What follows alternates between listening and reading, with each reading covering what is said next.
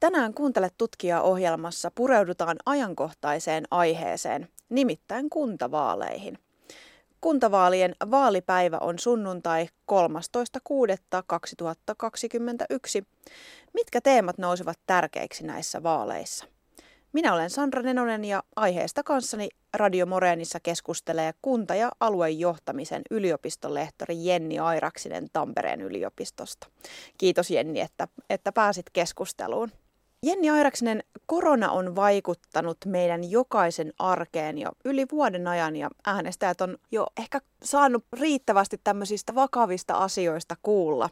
Mitä ajattelet, jaksavatko vaalit kiinnostaa vai onko tämä kiintiö niin sanotusti täynnä?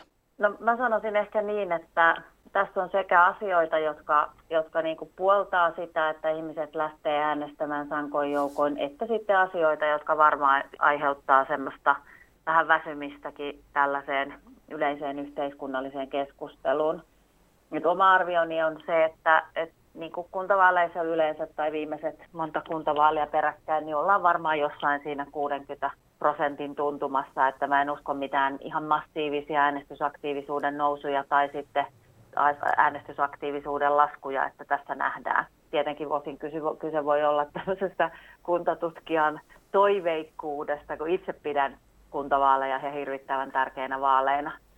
Mutta kyllä tuosta koronasta sen verran täytyy tähän heti sanoa, että kyllä varmaan se jälkihoito on yksi sellainen, johon nyt kesällä valittavat valtuutetut niin joutuu ottamaan kantaa heti syksyllä, että minkälaista hoitovajetta ja minkälaista lasten ja nuorten pahoinvointiin liittyvää oireilua ja mitä tälle kaikelle harrastamiselle ja tälle on tapahtunut tässä kuitenkin yllättävän pitkäksi venyneessä korona-erikoisajassa.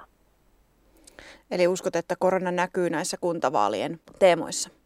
Kyllä mä toivoisin, että tämän nuorten ja lasten ja lapsiperheiden asiat otetaan tässä tosi selkeästi käsittelyyn jo kuntavaalien yhteydessä, kun se on kuitenkin sitten semmoinen asia, että jos nyt kävisi niin, että se sote-uudistus vihdoin saataisiin maaliin, niin nämä lasten ja nuorten ja lapsiperheiden asiat on kuitenkin sitä kuntien tulevaisuudenkin peruskauraa.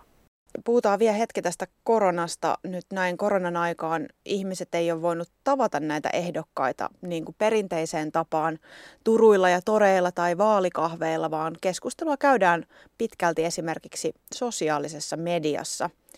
Millaiset ehdokkaat ovat nyt poikkeusvuonna vahvoilla? No tietenkin ehdokkaat, jotka on etäviä sosiaalisen median käyttäjiä ja tietää, miten siellä kannattaa toimia. Ja totta kai vaalikampanjointi on muutenkin siirtynyt sosiaaliseen mediaan, varsinkin nuorempia äänestäjiä tavoittelevien ehdokkaiden osalta.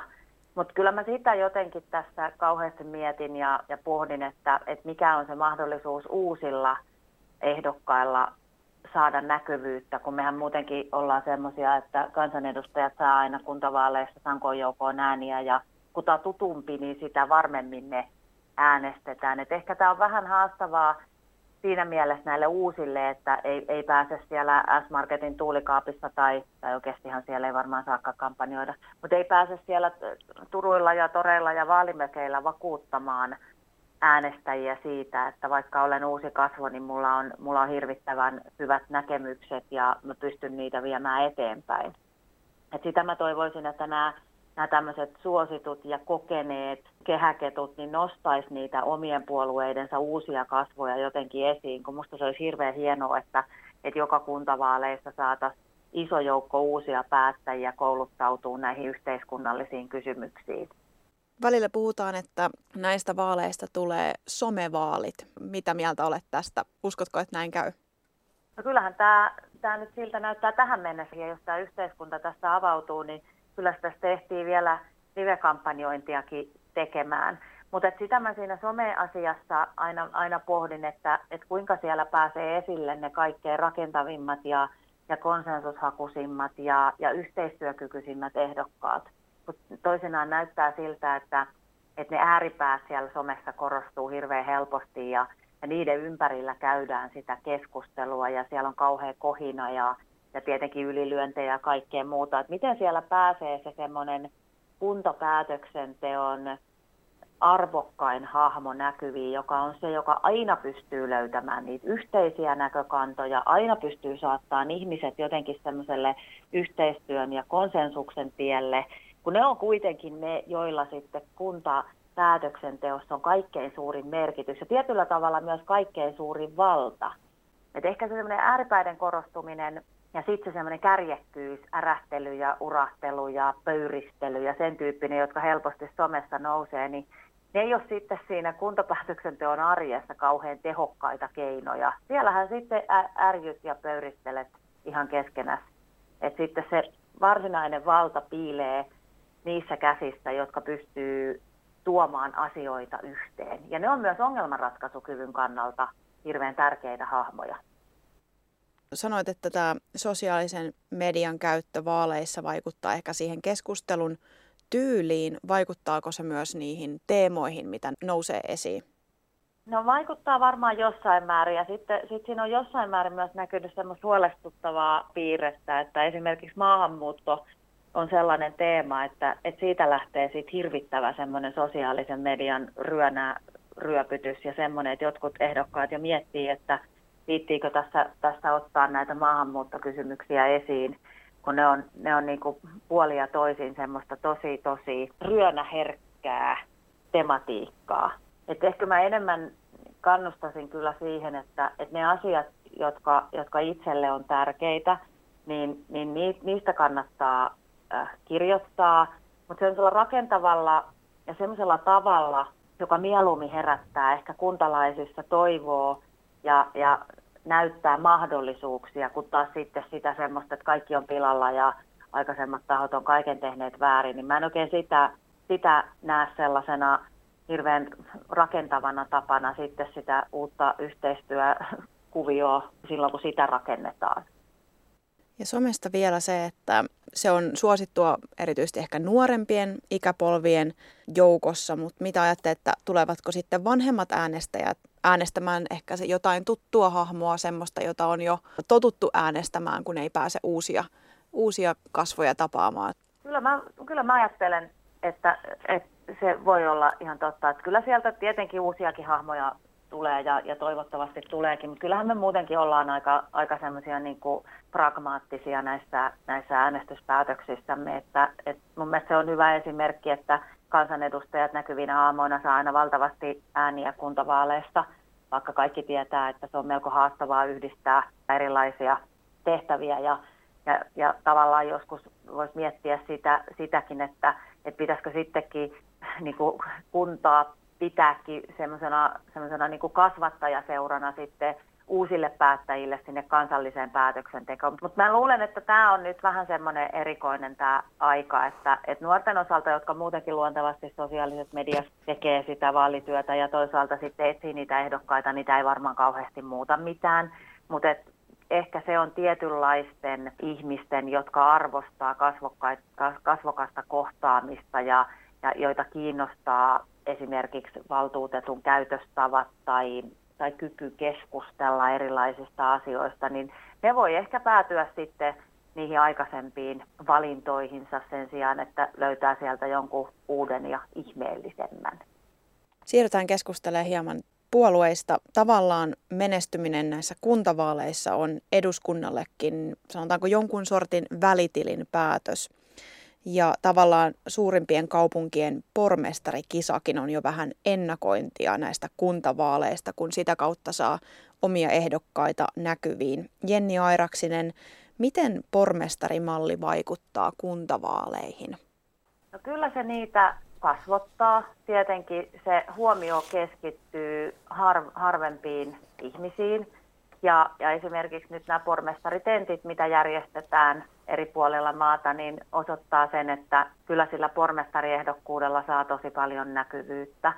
Siinä on hyviä puolia se, että pelkästään puoluejohtajat ei istu näissä paneeleissa, kun sehän on tavallaan hassua kuntavaalien yhteydessä jossain määrin, että puoluejohtajat on sitten ne, jotka käy sitä ikään kuin vaalitaistoa mediassa siitä, että mitä paikallisesti tapahtuu. Mutta kyllä se sitten tavallaan myös ehkä keskittää sitä huomioon vähän turhankin paljon, että kun valtuustoja tässä ollaan valitsemassa eikä pormestaria, mutta tavallaan sitten myös on mahdollisuus, että se kuumentaa sillä positiivisesti sitä vaalikeskustelua, että ihmisille tulee sellainen olo, että ne on pormestarin asioita, mä haluan, että niitä ajetaan, että mun pitää sen puolueesta löytää sitten joku ihminen, ketä mä äänestän.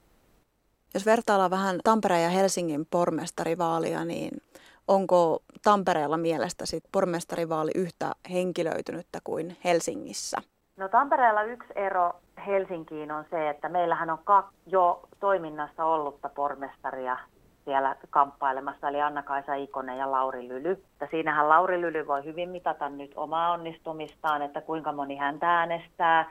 Ja sitten toisaalta Anna-Kaisa Ikonen voi mitata sitä, että kuinka paljon häntä on kaivattu. Tämmöistä vastaavaahan ei ole nyt sitten muualla. No Helsingissä se on varmaan vähän erilaista, että siellä on se kamppailu oli jo viime kerralla aika tiukkaa. Ja siellä sitten Vapaavuori sen taiston voitti. No nythän tämä koko pormestariehdokkuus hässäkkä siellä Helsingissä, niin sehän sai hirveästi huomioon kansallisessa keskustelussa. Kyllä mä näen näissä vähän vivahde-eroja, että Tampereella koko pormestarimalli ja siitä keskustelua on jotenkin vähemmän dramaattista. Ehkä se liittyy tähän ei tehdä tästä nyt numeroa mentaliteettiin. Ja sitten Helsingissä ehkä siellä haetaan niin voimakkaasti niitä tietynlaisia kärkiä ja semmoista kärjekkyyttä, että se vaikuttaa siihen keskusteluun. Mä näen, että tämä Tampereen tilanne on jotenkin kauhean pragmaattinen ja helppo. Että siellä on hirveän hyvää ehdokasta ja sitten taas Helsingissä ehkä se keskustelu kulkee enemmän sellaisten vastakkainasettelujen kautta, mitä ei välttämättä täällä Tampereella niin paljon ole vielä ainakaan nähty. Kun Kirsi Piha perui tämän pormestariehdokkuuden ja se aiheutti aikamoisen kriisinkin tuolla kokoomuksessa ja Piha nosti tässä esiin sen kokoomuksen kahtiajakautumisen. Toisaalta taas sitten Tampereellakin on niin kuin 2 kokoomuksen pormestariehdokasta, niin kuvaako tämä tilanne jotain tämmöistä kokoomuksen kahtiajakautumista? No varmaan nämä isot ja perinteiset puolueet, niin sieltä löytyy hirveän paljon erilaista kirjoa, että joskus muistan nähneeni jonkun arvoperustatarkastelu, jossa puolueiden väliset erot saattaa olla pienempiä kuin puolueiden sisäiset. Et ei tämä mikään yllätys ole, että perinteisissä kauan toiminnassa olleissa puolueissa, jotka on kuitenkin elänyt ajassa, niin totta kai sinne tulee kaikenlaista kirjoa. Minusta se oli ihan kiinnostava veto se kokoomuksen 2 kärjen taktiikka. Siellä on 2 näkyvää hahmoa, Anna-Kaisa Ikonen ja Kalervo Kummola, jotka on molemmat tamperelaisille hirveän tuttuja. Enemmän niin kuin on tavallaan kyse siitä, että löydettiin 2 loistavaa ehdokasta, mutta samalla laillahan perussuomalaiset menee 2 kärjen taktiikalla. Veikko Valli ja Lasti Kaleva. Toinen selkeästi paikallisesti toimiva, toinen vähän valtakunnallisemmin näkyvä hahmo. Jos on löydettävissä vähän erilaista variaatiota, niin sittenhän voi tavallaan antaa kansan päättää.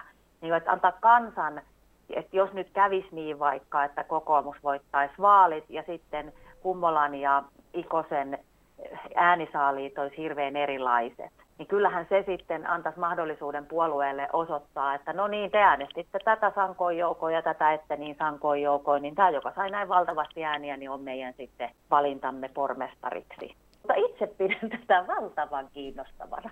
Jos puhutaan hetki vielä tästä puoluepelistä, keskusta aiheutti jo aiemmin pienen kriisin, kun hallitus ei huhtikuun lopulla meinannut päästä sopuun kehysriihestä.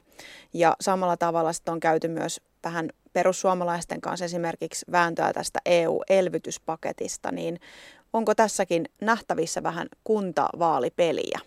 Varmaan on, mutta toisaalta kyllähän kai äänestäjien muisti on aika lyhyt. Se EU-elvytyspaketti on lämmittänyt kyllä keskustelua, että mä oon ihmeissäni katsonut sitä esimerkiksi sosiaalisessa mediassa, että käydäänkö missään maassa näin kiivasta keskustelua tästä elvytyspaketista. Ei niinkään käydä keskustelua siitä EU-kysymyksestä laajasti, vaan tavallaan, mutta ehkä me ollaan vähän erikoinen kansakunta monestakin näkökulmasta. Yle oli uutisoinut kuntavaalimittauksesta, että kokoomus olisi ehkä 1, perussuomalaiset SDP aika tasoissa, mutta erot näiden 3 kesken pieniä. Että pitäisikö vaan mennä katsoa sen aina yksittäisen kunnan tilannetta vai voidaanko puhua tälleen valtakunnallisesti voittajista tai häviäjistä? No kyllähän varmaan valtakunnallisesti puolueita kiinnostaa se valtakunnallinen näkökulma. Ja niin kuin sanoit, että se on jonkunlainen välitilinpäätös myös sitten siitä kansallisesta politiikasta. Ja osa vaaliteemoista on selkeästi kansallisia ja semmoisia, jotka ei ole niinkään siihen kuntien toimintaan liittyviä.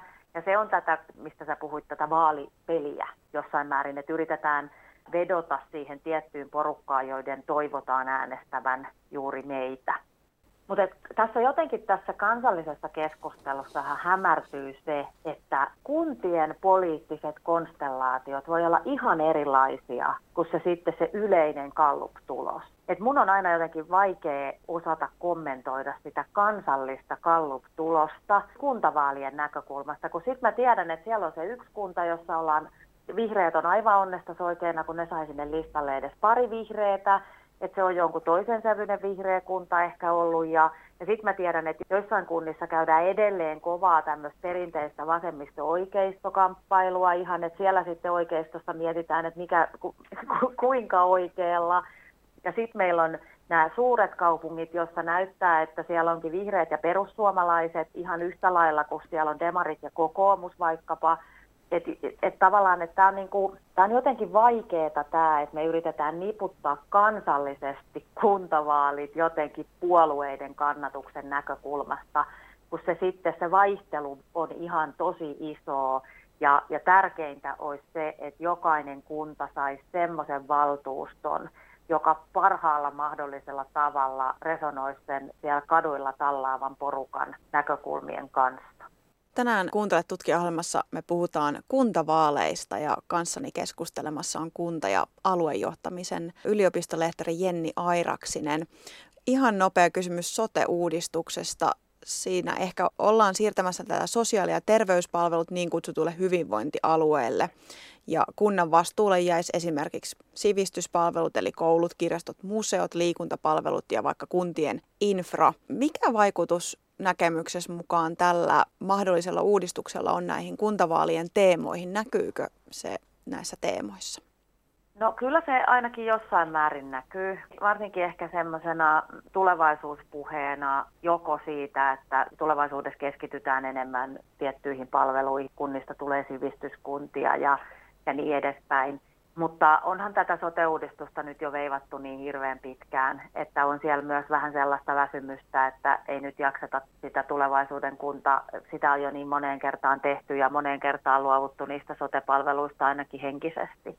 Ja sitten osassa kunnistahan tämä muutos ei ole mitenkään suuri. Siellä hoidetaan jo kuntaa suuremmalla alueella nämä tietyt palvelut. Paikat, missä tämä eniten kipuilua aiheuttaa, tämä koko homma, niin on suuret kaupungit, jotka tässä selkeästi näkee häviävänsä sekä ihan niin kuin taloudellisesti että sitten toimintojen yhdistämismahdollisuuksien kautta. Siellä ehkä voi tulla semmoista kirpakkaakin kommentointia, varsinkin voisin kuvitella, että tällä hetkellä oppositio edustavista ryhmistä, että mitä himmeliä ollaan tekemässä ja miten se vaikuttaa sitten asioiden kustannuksiin ja niin edespäin. Jos ja kun käy nyt sitten niin, että kunta ei enää tulevaisuudessa vastaa sosiaali- ja terveyspalveluista, mutta kyllähän ne kuntalaisten hyvinvoinnista vastaa edelleen yhdessä sen tulevan hyvinvointialueen kanssa. Et jotenkin se kuvitelma siitä, että hyvinvointi ei olisi kunnan tehtävä tulevaisuudessa, niin se on nyt sitten ihan puppua. Eli kyllähän se hyvinvointi rakennetaan edelleen siellä kunnassa. Hyvä elinympäristö, turvallinen liikkuminen, hyvä varhaiskasvatus, hyvät perheiden kohtaamisen tavat siellä varhaiskasvatuksessa, koulussa, vapaa-ajan toiminnot, vapaa sivistystyö, niin se on kaikki sitä, joka vaikuttaa siihen perheiden ja ihmisten hyvinvointiin. Et jos esimerkiksi joku kuvittelee, että ikäihmisten asiat hoidetaan tulevaisuudessa hyvinvointialueella, niin höpö, ei ne ikäihmiset sinne hyvinvointialueelle muuta. Edelleen ne elää sitä arkeensa siellä kunnassa, ja mitä paremmassa kunnossa ne ikäihmiset on, niin sitä paremmin meidän yhteiskunta pärjää. Ja entä sitten talous? Monet kunnat kamppailee taloudellisesti. Miten talouskysymykset näkyy nyt näissä kuntavaaleissa? Se on sellainen kestoaihe, josta keskustellaan jotenkin vähän ehkä turhan yksinkertaisesti. Niin kuin sanoit, niin aika monella kunnalla taloudelliset haasteet on tosi kovat. Nyt tämä koronatukien tuoma pieni hengähdystauko ehkä lievällä ylikompensaatiolla niin johtaa siihen ehkä, että nyt ei olla ihan niin katastrofaalisessa tilanteessa. Ihmisten olisi hyvä jotenkin tietää, että millä kannalla talouden vaikka sopeuttamisessa ehdokkaat on. Eli ollaanko valmiita nostaa veroja, jos on tarpeen, ollaanko valmiita leikkaamaan palveluista, jos ollaan, niin mitä se tarkoittaa, ollaanko valmiita supistamaan palveluverkkoa. Ja nämä teemathan vaihtelee sit osittain sen mukaan, että missä tilanteessa ja toimintaympäristössä se kunta on. Et se on ihan erilaista tietenkin se taloudenpito ja sen pohdinta alueella, joka vaikka menettää työikäistä väestöä, kun taas sitten vaikka suurissa kaupungeissa, jossa väestö kasvaa. Siirrytään vielä lopuksi Tampereen asioihin. Täällä Tampereella Sanna Marin on perinteisesti ollut ääni kuningatar. Jenni Airaksinen, mitä näette, että tämä Marinin suosio näkyy nyt Tampereella kuntavaaleissa?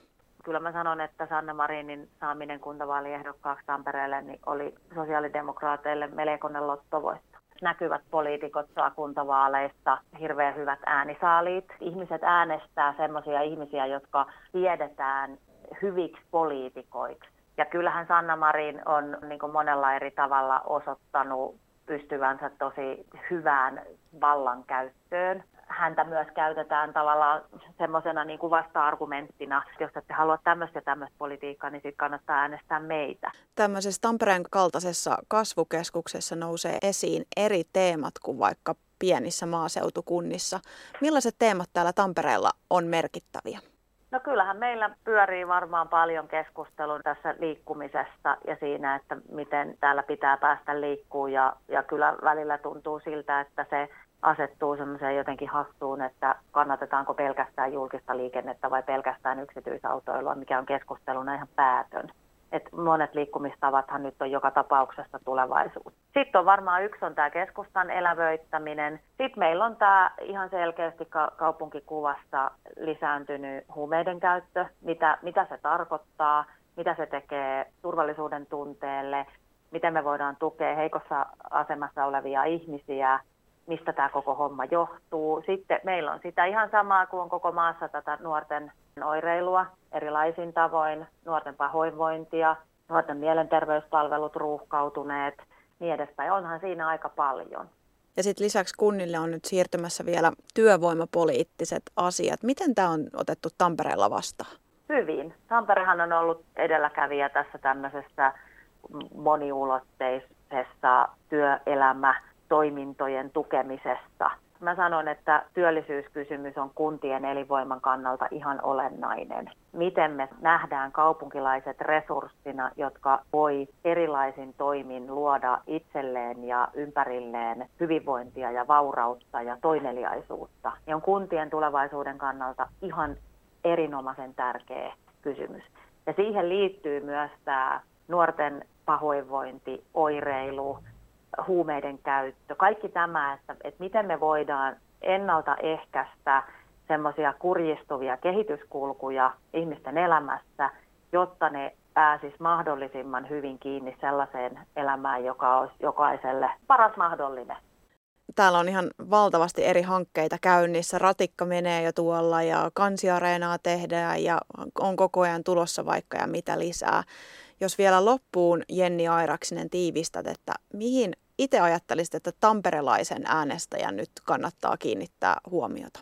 Ehdokkaan kykyyn puhua yksinkertaisesti monimutkaisista asioista, kykyyn olla läsnä ja kuunnella ihmisten ja kollegojen huolia ja sitten kykyyn yhdistää asioita ja ihmisiä, koska sellaiset on ongelmanratkaisun ja tulevaisuuden tekemisen kannalta kaikkein olennaisempia, jotka oivaltaa, että tämän pöydän ääreen tarvitaan toi ja toi. Tällä kombolla me voidaan löytää tähän joku sellainen ratkaisu, jota me ei ehkä aikaisemmin oltaisi pystytty tekemään. Eri valtuutetuilla tai ehdokkailla on erilaiset yhteistyökuviot. Yksi on yritysmaailmassa liehuu tosi niin kuin luontevasti, toinen järjestömaailmassa. Kolmas on sitten kansallisesti iso vaikuttaja jollain alueella. Mutta kyky yhdistää ja luoda yhteistä näkemystä, luoda konsensusta ja tavallaan semmoisen yhteisen tekemisen tukeminen on se, joka on kaupungin päätöksenteon kannalta kaikkein olennaisin resurssi. Ja semmoisia ihmisiä, kun meillä olisi valtuustossa monta, niin tämä hienosti kehittyvä kaupunki kehittyisi vaan tulevaisuudessakin yhtä hienosti ja säilyisi päätöksentekokykyisenä. Tänään Kuuntele tutkijaa -ohjelmassa me olemme sukeltaneet kuntavaaliteemoihin.